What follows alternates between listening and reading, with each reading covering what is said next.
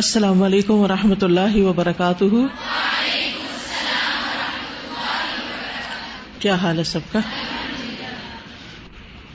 نحمده ونصلی علی رسولہ الکریم، اما بعد فاعوذ باللہ من الشیطان الرجیم، بسم اللہ الرحمن الرحیم، رب اشرح لی صدری ویسر لی امری واحلل عقدۃ من لسانی یفقہوا قولی۔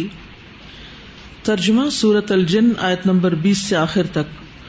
قل کہہ دیجئے، انما بے شک، ادعو میں پکارتا ہوں، ربی اپنے رب کو، ولا اور نہیں، اشرکو میں شریک ٹھہراتا، بہی ساتھ اس کے، احدا کسی ایک کو۔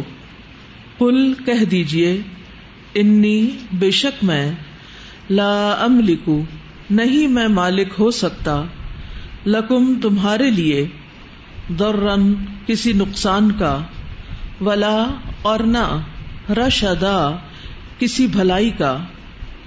قل کہہ دیجئے، انی بے شک میں، لن ہرگز نہیں، یجیرنی پناہ دے گا مجھے، من اللہ اللہ سے، احد کوئی ایک، ولن اور ہرگز نہ، اجدا میں پاؤں گا، من دونہ اس کے سوا، ملتحدا کوئی جائے پناہ، الا مگر، بلاغن پہنچا دینا ہے، من اللہ اللہ کی طرف سے، ورسالاتہ اور اس کے پیغامات، ومن اور جو کوئی، یعصی نافرمانی کرے گا، اللہ اللہ کی، ورسولہ اور اس کے رسول کی، فإن تو بے شک، لہو اس کے لیے، نارا آگ ہے، جہنم جہنم کی، خالدین ہمیشہ رہنے والے ہیں،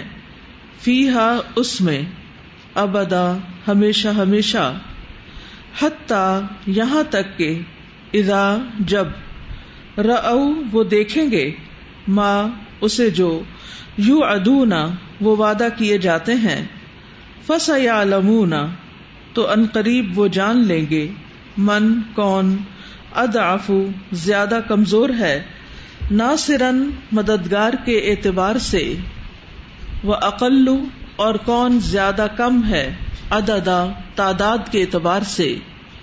قل کہہ دیجئے، ان نہیں، ادری میں جانتا، اقریب کیا قریب ہے، ما وہ جو، توعدون تم وعدہ کیے جاتے ہو، ام یا، یجعل مقرر کر دے گا، لہو اس کے لیے، ربی میرا رب، امدا کوئی مدت، عالم جاننے والا ہے، الغیبی غیب کا، فلا پس نہیں، یظہر وہ ظاہر کرتا، علی غیبہ اپنے غیب پر، احدا کسی ایک کو، الا مگر، من جسے، ارتضی وہ پسند کرے، من رسول کوئی رسول، فإنہ پس بے شک وہ، یسلک وہ لگا دیتا ہے، من بین یدیہ اس کے آگے، ومن خلفہ اور اس کے پیچھے،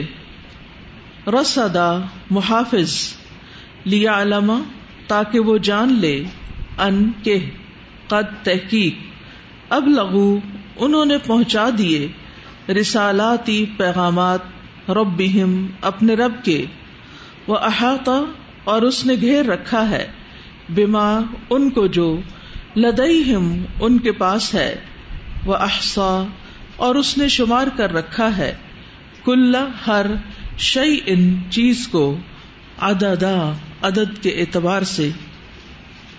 قل انما ادعو ربی ولا اشرک به احدا قل انی لا املک لکم ضرا ولا رشدا قل انی لن یجیرنی من اللہ احد ولن اجد من دونه ملتحدا إلا بلاغا من الله ورسالاته ومن يعص الله ورسوله فإن له نار جهنم خالدين فيها أبدا حتى إذا رأوا ما يوعدون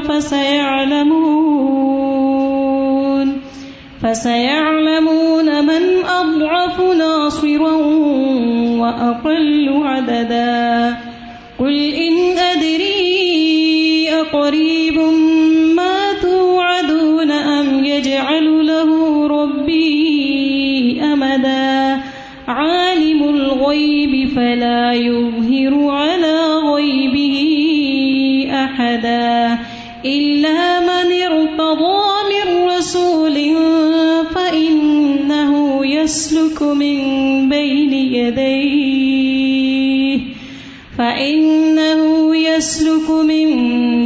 يديه ومن خلفه رصدا ليعلم أن قد أبلغوا رسالات ربهم وأحاط بما لديهم وأحصى كل شيء عددا. شروع کرتی ہوں اللہ کے نام سے جو بے انتہا مہربان نہایت رحم فرمانے والا ہے. قل انما ادعو ربی ولا اشرک بہ احدا. یہاں سے اب رسول اللہ صلی اللہ علیہ وسلم کے ذریعے جنوں کو کچھ پیغامات دیے جا رہے ہیں، کچھ ایڈوائس دی جا رہی ہے، اور یہ ایڈوائس صرف ان کے لیے نہیں، ہم سب کے لیے بھی ہے، پوری انسانیت کے لیے ہے، اور یہ آپ کے پیغام کا خلاصہ ہے. قل آپ کہہ دیجئے انما ادعو ربی کہ میں اپنے رب کو پکارتا ہوں، اپنے رب سے دعا کرتا ہوں، خواہ تمہیں کتنا ہی ناگوار کیوں نہ ہو. کیونکہ جو لوگ بتوں کے پجاری تھے وہ اپنی حاجات اللہ کے سامنے نہیں بتوں کے سامنے رکھتے تھے. اور یہاں پر جو توحید کا ایک بہت بڑا حصہ ہے، جو عبادت کا مخ ہے یا عبادت کا نچوڑ ہے، وہ ہے دعا. کہ انسان کو اپنی دعا بھی اپنی ساری ضروریات اپنے رب کے سامنے رکھنی چاہیے، کیونکہ انسان اپنے رب کا محتاج ہے. اور اس میں ہم دیکھتے ہیں کہ جیسے سورۃ الفاتحہ میں بھی ایاک نعبد و ایاک نستعین، تو عبادت کے ساتھ ہی دعا کا ذکر وہاں پر آ گیا، اور پھر دعا بھی مانگی گئی اہدنا الصراط المستقیم. تو یہاں بھی توحید اصل کیا ہے کہ انسان اللہ ہی کو پکارے. قل انما ادعو ربی، ربی کہا گیا ہے، ادعو اللہ نہیں کہا گیا. ربی جو میرا رب ہے، جس نے مجھے پیدا کیا ہے، جو مجھے پالتا ہے، جو میرا رازق ہے، جو میرا مالک ہے، جو میرا حاجت روا اور مشکل کشا ہے، میں اسی کو پکارتا ہوں. ولا اشرک بہ احدا، اور میں اس کے ساتھ کسی ایک کو بھی شریک نہیں کرتا، کسی بھی چیز کو، نہ کسی انسان کو، نہ جن کو، نہ فرشتے کو، نہ جمادات کو، نہ حیوانات کو، نہ نباتات کو. اللہ کی مخلوق میں سے کسی بھی چیز کو اللہ کے برابر قرار نہیں دیتا. اللہ سبحانہ وتعالی ہی سب سے بڑا ہے. اور یہی پیغام ہے تمام انبیاء کی دعوت کا کہ اللہ سبحانہ وتعالی کو ایک مانا جائے، اس کے ساتھ کسی کو شریک نہ بنایا جائے. بل حجیم قبیلہ کے ایک آدمی سے روایت ہے، وہ کہتے ہیں کہ میں نے پوچھا اے اللہ کے رسول، آپ کن چیزوں کی دعوت دیتے ہیں، یعنی آپ کی دعوت کیا ہے؟ آپ نے فرمایا میں اس اللہ کی طرف دعوت دیتا ہوں جو اکیلا ہے، وہ اللہ کہ جب تم پر کوئی مصیبت آتی ہے پھر تم اسے پکارتے ہو تو وہ تمہاری مصیبت کو دور کر دیتا ہے. وہ ذات کہ جب تم کسی بیابان اور جنگل میں راستہ بھول جاتے ہو اور اس سے دعا کرتے ہو تو وہ تمہیں واپس پہنچا دیتا ہے. وہ ذات کہ جب تم قحط سالی میں مبتلا ہوتے ہو اور اس سے دعا کرتے ہو تو وہ تم پر پیداوار ظاہر کر دیتا ہے. یعنی وہی اللہ جو تمہارے سارے کام بنانے والا ہے. تو یہ ہے خالص توحید کی دعوت، اور یہ صرف زبان سے نہیں ہونا چاہیے، دل کے یقین کے ساتھ اللہ کو ایک ماننا چاہیے. اسی لیے اس کا اجر بہت بڑا ہے رسول اللہ صلی اللہ علیہ وسلم نے فرمایا، زمین پر کوئی نفس ایسا نہیں جو اس حال میں فوت ہو کہ وہ اللہ کے ساتھ شرک نہ کرتا ہو اور گواہی دیتا ہو کہ میں اللہ کا رسول ہوں، اور یہ گواہی دل کے یقین کے ساتھ ہو، مگر یہ کہ اس کے گناہ بخش دیے جائیں گے۔ وَمَن يُؤْمِن بِرَبِّهِ فَلَا يَخَافُ بَخْسًا وَلَا رَهَقًا، اس کو کوئی نقصان بھی نہیں ہوگا اور اس پر کسی قسم کی کوئی زیادتی بھی نہیں ہوگی۔ تو اس لیے ہمیں اپنی زندگی میں ہر کام میں، اپنی عبادات میں، معاملات میں، تعلقات میں شرک سے بچنا ہے اور بہت کانشیس زندگی بسر کرنی ہے۔ سورۃ الکہف میں آتا ہے، فَمَن كَانَ يَرْجُو لِقَاءَ رَبِّهِ فَلْيَعْمَلْ عَمَلًا صَالِحًا وَلَا يُشْرِكْ بِعِبَادَةِ رَبِّهِ أَحَدًا، پس جو شخص اپنے رب سے ملنے کی امید رکھتا ہے اسے چاہیے کہ وہ نیک عمل کرے اور اپنے رب کی عبادت میں کسی دوسرے کو شریک نہ کرے۔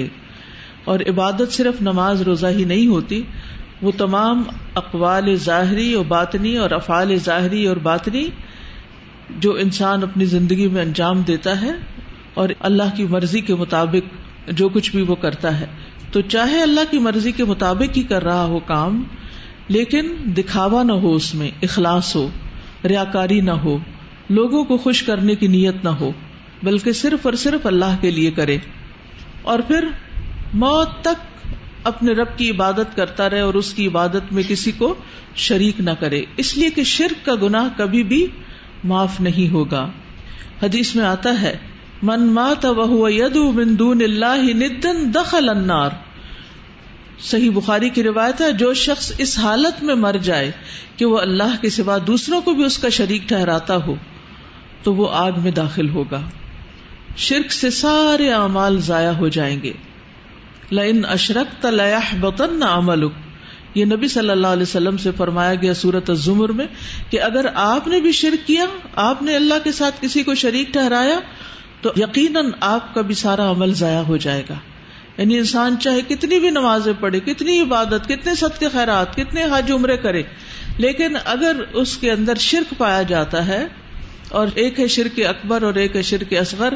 شرک اکبر تو یہ ہے کہ اللہ کے ساتھ کسی اور کو الہ قرار دینا اور پھر اس سے دعائیں مانگنا اور اس کے سامنے حاجتیں رکھنا، اور شرک اصغر کیا ہے کہ انسان ریاکاری اور دکھاوے کے کام کرے، لوگوں کے سامنے نیک بننے کے لیے نیک کام کرے، تو یہ سب کچھ اعمال کو ضائع کرنے کا سبب بن جاتا ہے۔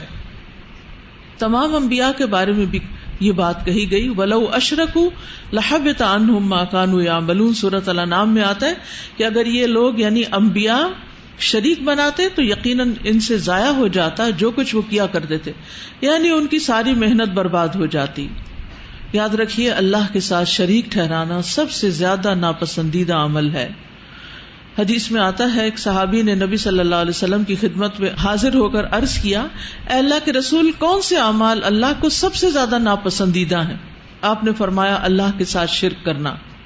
اس لیے ہمیں اپنے آپ کو ہر طرح کی شرک سے بچانا ہے، کیونکہ آپ نے فرمایا، اے لوگوں شرک سے بچو، کیونکہ اس کی آہٹ چیونٹی کی آہٹ سے بھی ہلکی ہوتی ہے، پتہ بھی نہیں چلتا، اور انسان اپنی زبان سے کوئی ایسی بات نکال جاتا ہے کہ جس سے وہ شرک میں مبتلا ہو جاتا ہے۔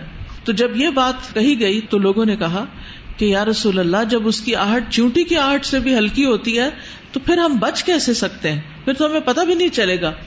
تو آپ نے فرمایا، تم یوں کہتے رہا کرو، یعنی یہ دعا پڑھا کرو، اللہم انا نعوذ بک من ان نشرک بک شیئا نعلمہ ونستغفرک لما لا نعلمہ۔ اے اللہ، ہم اس بات سے آپ کی پناہ میں آتے ہیں کہ کسی چیز کو جان بوجھ کر آپ کے ساتھ شریک ٹھہرائیں، اور اس چیز سے تیری مغفرت چاہتے ہیں جسے ہم جانتے نہیں ہیں، یعنی جانے انجانے ہر طرح کے شرک سے ہم اپنے آپ کو تیری پناہ میں دیتے ہیں۔ تو یاد رکھیے، اللہ تعالیٰ صرف خالص عمل کو قبول کرتا ہے، اور اللہ تعالیٰ شرک سے اور شرک کرنے والوں سے سخت بیزار ہے۔ اسی کی مزید وضاحت ہے، قل انی لا املک لکم ضرا ولا رشدا، کہہ دیجئے میں تمہارے لیے مالک نہیں ہوں کسی نقصان کا اور نہ کسی ہدایت کا، راہ راست کا، رشد کا۔ ضرن نفعن کے مقابلے میں ہے اور رشدن غین کے مقابلے میں ہے، دونوں محذوف ہیں۔ یعنی مراد اس سے کیا تھی کہ میں تمہارے لیے کسی نفع نقصان کا مالک نہیں اور نہ ہدایت اور گمراہی کا مالک ہوں، یہ سب اللہ ہی دیتا ہے. یعنی اس سے بھی پتہ چلتا ہے کہ ہدایت بھی اللہ کی طرف سے. جہاں رازق اللہ ہے، رزق اللہ دیتا ہے، وہاں ہدایت بھی اللہ دیتا ہے. اور درن ولا رشدا کے 3 معنی اور بھی کیے گئے ہیں. ایک معنی یہ کیا گیا عذابن ولا نعیما، کہ نہ میں کسی کو عذاب دینے کی طاقت رکھتا ہوں، نہ کسی کو نعمتیں عطا کرنے کی طاقت رکھتا ہوں، یعنی درن اور نفعن کا. اور دوسرا معنی موت اور زندگی، موتن ولا حیاتن، میں نہ کسی کو مارنے کی طاقت رکھتا ہوں نہ ہی زندگی دینے کی. اور تیسرا معنی ہے ہدایت اور گمراہی، میں نہ کسی کو گمراہ کرنے کی طاقت رکھتا ہوں اور نہ ہی ہدایت دینے کی. یاد رکھیے نفع نقصان کا مالک صرف اللہ ہے. سورۃ یونس میں آتا ہے وَإِن يَمْسَسْكَ اللَّهُ بِضُرٍّ فَلَا كَاشِفَ لَهُ إِلَّا هُوَ وَإِن يُرِدْكَ بِخَيْرٍ فَلَا رَادَّ لِفَضْلِهِ يُصِيبُ بِهِ مَن يَشَاءُ مِنْ عِبَادِهِ وَهُوَ الْغَفُورُ الرَّحِيمُ. اگر اللہ تمہیں کوئی تکلیف پہنچانے کا ارادہ کرے تو اس کے سوا کوئی دور کرنے والا نہیں. یاد رہے گی یہ بات کہ اگر اللہ کی طرف سے کوئی تکلیف آئی ہے تو کوئی بھی دور نہیں کر سکتا. ہم فوراً سوچتے ہیں اچھا کس سے مدد لیں، اس سے نہیں، سب سے پہلے اللہ سے مدد لیں، کیونکہ اللہ ہی اسباب پیدا کرے گا. حسبی اللہ ونعم الوکیل. اور اگر وہ تمہارے ساتھ کسی بھلائی کا ارادہ کر لے تو کوئی اس کے فضل کو ہٹانے والا نہیں. اس لیے لوگوں کی فکر نہیں ہونی چاہیے کہ فلاں کی نظر لگ جائے گی، فلاں حسد کر رہا ہے، فلاں جادو کر دے گا، فلاں میری نعمت چھین لے گا. نہیں، اگر اللہ کو منظور نہیں کچھ بھی نہیں کوئی کر سکتا. وہ اپنے بندوں میں سے پہنچا دیتا ہے، اپنے فضل کو جسے چاہے پہنچا دیتا ہے، اور وہی بے حد بخشنے والا، نہایت رحم فرمانے والا ہے. انبیاء علیہ السلام جو ہیں وہ نفع نقصان کے مالک نہیں. قل لا املک لنفسی نفعا ولا ضرا الا ما شاء اللہ. سورۃ الاعراف میں آتا ہے کہہ دیجئے میں اپنی جان کے لیے نہ کسی نفع کا مالک ہوں نہ کسی نقصان کا، مگر جو اللہ چاہے. تو نبی صلی اللہ علیہ وسلم بھی کسی کو نفع نقصان نہیں دے سکتے، اور اپنے آپ کو بھی نہیں، مگر یہ کہ اللہ چاہے تو اصل اذن ارادہ اللہ کا ہوتا ہے تو نفع نقصان پہنچتا ہے، ورنہ نہیں. تو اس لیے انسان کو سب سے زیادہ فکر اس بات کی ہونی چاہیے کہ اللہ کو راضی کرے. اور یہ بہت بڑا ظلم ہے کہ اگر انسان کسی اور کو نفع نقصان کا مالک سمجھے. نبی صلی اللہ علیہ وسلم نے عبداللہ بن عباس سے فرمایا تھا جان رکھو اگر ساری امت بھی مل کر تمہیں نفع پہنچانا چاہے تو تمہیں نفع نہیں پہنچا سکتی سوائے اس کے جو اللہ نے تمہارے لیے لکھ دیا، اور اگر وہ سارے مل کر تمہیں نقصان پہنچانا چاہیں تو نقصان نہیں دے سکتے سوائے اس کے جو اللہ نے تمہارے لیے لکھ دیا.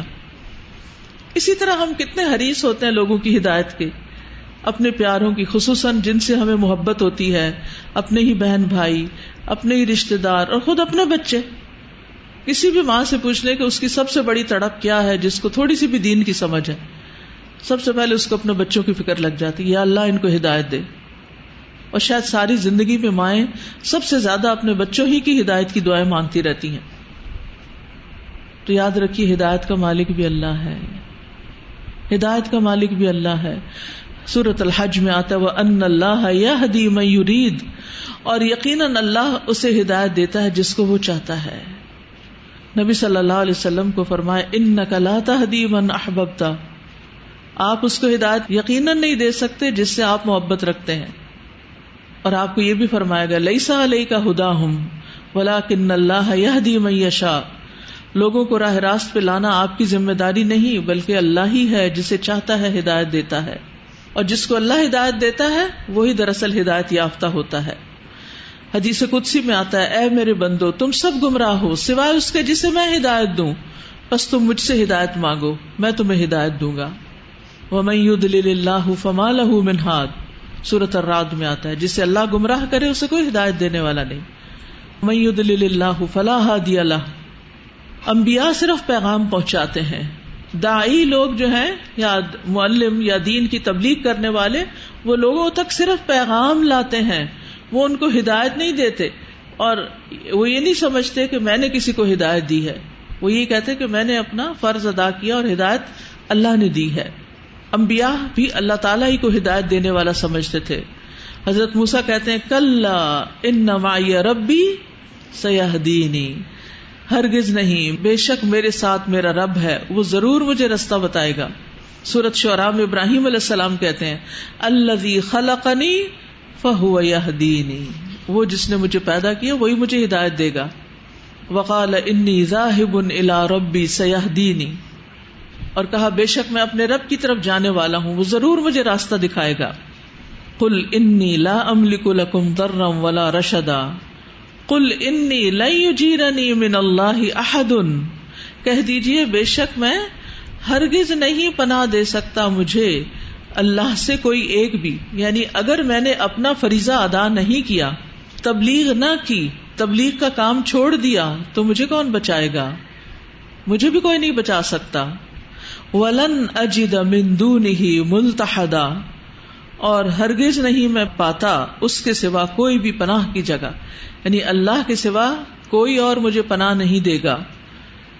ملتحدہ کا لفظ جو ہے یہ لحد سے ہے.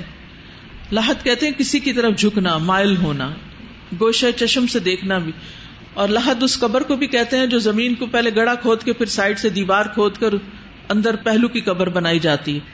یعنی ایک معنی اس کا یہ کیا جاتا ہے کہ اگر اللہ مجھے پناہ نہ دے کوئی پناہ نہیں دے سکتا، اور اللہ کی پناہ کے علاوہ کوئی پناہ ہے بھی نہیں.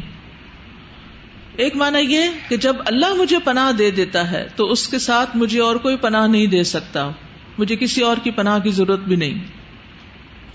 دوسرے یہ کہ اللہ نے جو کچھ میری تقدیر میں لکھ دیا ہے کوئی مجھے اس سے نہیں بچا سکتا. اللہ کے سوا کہاں بھاگ کر جائیں گے؟ کون چھڑا سکتا ہے؟ کوئی بھی نہیں. یعنی اللہ کے سوا کوئی جائے پناہ اور تحفظ کی جگہ نہیں پاتا. ایک معنی یہ کیا گیا ہے میں اللہ کے سوا کوئی دوست اور مددگار نہیں پاتا. اللہ ہی میرا دوست ہے، اللہ ہی مددگار ہے. تیسرا معنی راستہ کیا گیا ہے میں جانے کا کوئی راستہ اور چلنے کی کوئی جگہ نہیں پا سکتا. اور یہ کانسیپٹ بھی قرآن مجید میں بہت اچھی طرح واضح کیا گیا ہے. قل من ذا الذی یعصمکم من اللہ ان اراد بکم سوءا او اراد بکم رحمہ، کہہ دیجئے وہ کون ہے جو تمہیں اللہ سے بچائے گا اگر وہ تم سے کسی برائی کا ارادہ کرے یا تم پر کسی مہربانی کا ارادہ کرے؟ کوئی بھی نہیں. ولا یجدون لهم من دون اللہ ولیا ولا نصیرا، اور وہ اپنے لیے اللہ کے سوا نہ کوئی دوست پائیں گے اور نہ کوئی مددگار. تو اصل مددگار کون ہے؟ اللہ سبحانہ وتعالی. رات کو بستر پر سوتے وقت ایک بڑی خوبصورت دعا پڑھتے ہیں جس میں انسان اللہ کی طرف پناہ لیتا ہے. کیا ہے؟ اسلمت نفسی الیک. یس. براء ابن عازب کہتے ہیں کہ نبی صلی اللہ علیہ وسلم نے فرمایا جب تم اپنے بستر پر لیٹنے کے لیے آؤ تو اس طرح وضو کرو جس طرح تم نماز کے لیے وضو کرتے ہو. پھر داہنی کروٹ پر لیٹ کر یوں کہو اللہم اسلمت وجہی الیک وفوضت امری الیک وَأَلْجَأْتُ ظَهْرِي إِلَيْكَ رَغْبَةً وَرَهْبَةً إِلَيْكَ لَا مَلْجَأَ وَلَا مَنْجَا مِنْكَ إِلَّا إِلَيْكَ اللَّهُمَّ آمَنْتُ بِكِتَابِكَ الَّذِي أَنزَلْتَ وَنَبِيِّكَ الَّذِي أَرْسَلْتَ. اے اللہ میں نے اپنا چہرہ تیرے سپرد کر دیا، اپنا معاملہ تجھے سونپ دیا. جو بھی چیز آپ کو بادر کر رہی ہے، جو بھی آپ کے اوپر بوجھ ہے، سب اللہ کے حوالے کر دیں. میں نے تیرے ثواب کی توقع اور تیرے عذاب کے ڈر سے تجھے ہی پشت پناہ بنا لیا، تیری ہی پناہ لیتا ہوں. تجھ سے بھاگ کر کہیں پناہ اور ٹھکانہ نہیں مگر صرف تیرے ہی پاس. اے اللہ جو کتاب تو نے نازل کی میں اس پر ایمان لایا، اور جو نبی تو نے بھیجا میں اس پر ایمان لایا. فرمایا پھر اگر تم اپنی اسی رات مر گئے تو تم فطرت پر مرو گے، یعنی اسلام پر. اور اس دعا کو سب باتوں کے آخر میں پڑھو، اس کے بعد اور کچھ نہیں. تو یہ آخری دعا ہونی چاہیے. الا بلاغا من اللہ ورسالاتہ، مگر یہ کہ پیغام پہنچا دینا اللہ کی طرف سے، من اللہ یعنی ان اللہ، ورسالاتہ اور اس کے میسجز یا قرآن. ومن یعص اللہ ورسولہ، اور جو اللہ اور اس کے رسول کی نافرمانی کرے گا، فإن له نار جہنم، تو اس کے لیے جہنم کی آگ ہے، خالدین فیہا ابدا، جس میں وہ ہمیشہ رہیں گے. تو اس کا معنی کیا ہے؟ اللہ بلاغا من اللہ، اللہ کا تعلق پچھلے جملے کے ساتھ ہے، یعنی میں تمہیں نقصان پہنچانے اور بھلائی عطا کرنے کا مالک نہیں ہوں، میں تو صرف تمہیں اللہ کے پیغامات پہنچاتا ہوں. بہت زبردست بات کی گئی ہے یہاں پر، بہت بڑی مسکنسپشن دور کر دی گئی. آپ دیکھیے کہ جب کوئی اللہ کا بندہ لوگوں کو اللہ کا پیغام پہنچانے لگتا ہے تو لوگ اس سے بہت سی توقعات وابستہ کر لیتے ہیں. بات تو اللہ کی ہوتی ہے جو وہ لوگوں کو بتا رہا ہوتا ہے، اس سے ان کی گرہیں کھلتی ہیں دل دماغ کی، ان کی زندگیاں آسان ہوتی ہیں، ان کو زندگی گزارنے کا ڈھنگ اور طریقہ آتا ہے. پھر وہ اس شخص کے احسان مند ہونے لگتے ہیں، پھر اس سے وہ عقیدت قائم کر لیتے ہیں، پھر اس سے بڑی بڑی توقعات رکھتے ہیں، پھر اس سے وہ سمجھتے ہیں کہ یہ تو بڑی طاقتوں کا نعوذ باللہ مالک ہے، اور پھر وہ اس سے دعائیں کروانے لگتے ہیں، پھر وہ اسے اپنا سہارا بنا لیتے ہیں، پھر چھوٹے بڑے مسئلے مسائل میں اللہ کو پکارنے اور اللہ کے سامنے رونے اور دعا مانگنے کی بجائے اس کے کندھے پہ جا کے روتے ہیں. تو بات یہ ہے کہ وہ تو خود محتاج ہے، وہ تو خود مسکین ہے. اللہ کے ڈر سے اس کو زندگی بسر کرنی چاہیے، نہ کہ وہ لوگوں کا بھی ٹھیکہ لے لے. وہ تو اپنی جان کا مالک نہیں ہے، وہ کسی کا کیا کر سکتا ہے.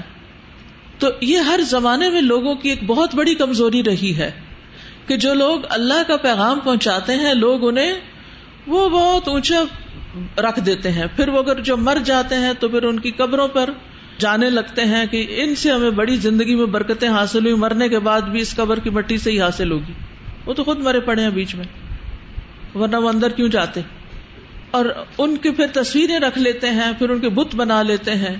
اب بھی آپ دیکھیں کہ ہمارے معاشرے میں ایسے بہت سے لوگ ہیں کہ جو اپنے گھروں میں ان سارے بزرگوں کی تصویریں لگائے ہوئے ہوتے ہیں، بلکہ بعض کا دیواریں بھری بھی ہوتی ہیں. یہ خواجہ معین الدین چشتی کی ہے، اور یہ پیر عبد القادر جیلانی کا کچھ بنایا ہوا ہے، کوئی شکل و صورت، اور یہ علی حجویری کی ہے، یہ فلاں کی ہے، فلاں کی. بھئی کیوں لگائی ہوئی تصویریں؟ قوم نوح نے کیا کیا تھا؟ ود، سوا، یعوق، یغوث، نصر کو اپنا بڑا بنا کر ان کو پوجنا شروع کیا تھا. اور تم نے ان نیک بندوں کو جنہوں نے لوگوں کو اللہ کا پیغام پہنچایا ان سے اپنی قسمتیں وابستہ کر لی. تو کس قدر حماقت کی بات ہے. تو یہاں پر پہلے بتایا گیا کہ میں تمہارے لیے کسی نفع نقصان کا مالک نہیں، اگر میں اللہ کا کام نہ کروں تو تم میں سے کوئی مجھے پناہ نہیں دے سکتا، میرے لیے کہیں جائے پناہ نہیں ہوگی. اور میرا تو کام اصل میں یہ ہے کہ میں تمہیں اللہ کے پیغام پہنچانے کے لیے آیا ہوں. الا بلاغا من اللہ ورسالاتہ. رسالات پیغامات، اور اس سے مراد قرآن ہے. یہ جو آیات آپ سنتی ہیں یہ کیا ہیں؟ رسالات ہیں، یہ میسجز ہیں. اگر ہم ان کو اس طرح لیں نا قرآن کی آیات کو کہ یہ میرے لیے میسج ہے، یہ میسج آیا اللہ کا میری طرف، ایک ایک آیت کو میسج سمجھ کے پڑھیں، رسالات سمجھ کے پڑھیں، تو پھر اس کو اپنے لیے لیں گے اور اس میں سے ڈھونڈیں گے کہ میرے لیے اس میں میسج کیا ہے. پھر اس کو سمجھنے کی کوشش کریں گے، اس میں غور و تدبر کریں گے. تو رسول جو ہیں وہ اللہ اور بندے کے درمیان پیغامبر ہوتے ہیں، پیغام لانے والے ہوتے ہیں. وَمَن يَعْصِ اللَّهَ وَرَسُولَهُ، اور جو اللہ اور اس کے رسول کی نافرمانی کرے، یعنی ان پیغامات کو نہ مانے، فَإِنَّ لَهُ نَارَ جَهَنَّمَ، تو اس کے لیے جہنم کی آگ ہے، خالدین فیہا ابدا، جس میں وہ ہمیشہ رہیں گے. یہاں اشارہ ہے خاص طور پر ان پیغامات کی طرف جیسے توحید کا پیغام ہے، ایمان والا پیغام ہے، کیونکہ آگ میں خلود جو ہے وہ شرک پر ہے، توحید کے انکار پر ہے، ایمان میں خلل کی بنیاد پر ہے. لیکن عام روزمرہ زندگی میں بھی ہمیں اللہ اور اس کے رسول کی اطاعت کرنی چاہیے، کیونکہ بہت سے لوگ اللہ کی نافرمانی نہیں کرتے، قرآن کی آیت کو پھر مان لیتے ہیں لیکن حدیث کو نہیں مانتے، رسول کی بات نہیں مانتے. تو رسول کی بات نہ ماننا یہ دراصل صریح گمراہی ہے، انسان کے لیے ہلاکت کی بات ہے. ابو سعید خدری کہتے ہیں کہ رسول اللہ صلی اللہ علیہ وسلم نے فرمایا، اس ذات کی قسم جس کے ہاتھ میں میری جان ہے، تم سارے لوگ جنت میں ضرور داخل ہوگے سوائے ان کے جو انکار کر دیتے ہیں اور اونٹ کے بدکنے کی طرح اللہ سے بغاوت کر جاتے ہیں. صحابہ نے عرض کیا بھلا جنت میں جانے سے کون انکار کرتا ہے؟ آپ نے فرمایا جس نے میری اطاعت کی یعنی پیغمبر کی بات مان لی وہ جنت میں داخل ہوگا، اور جس نے میری نافرمانی کی اس نے گویا جنت میں داخل ہونے سے انکار کر دیا. ایک اور حدیث میں آتا بخاری کی، من اطاعنی فقد اطاع اللہ، جس نے میری اطاعت کی اس نے گویا اللہ کی اطاعت کی. ومن عصانی فقد عصى اللہ، اور جس نے میری نافرمانی کی اس نے اللہ کی نافرمانی کی. تو سنت کی پیروی بھی بہت ضروری ہے کامیابی کے لیے.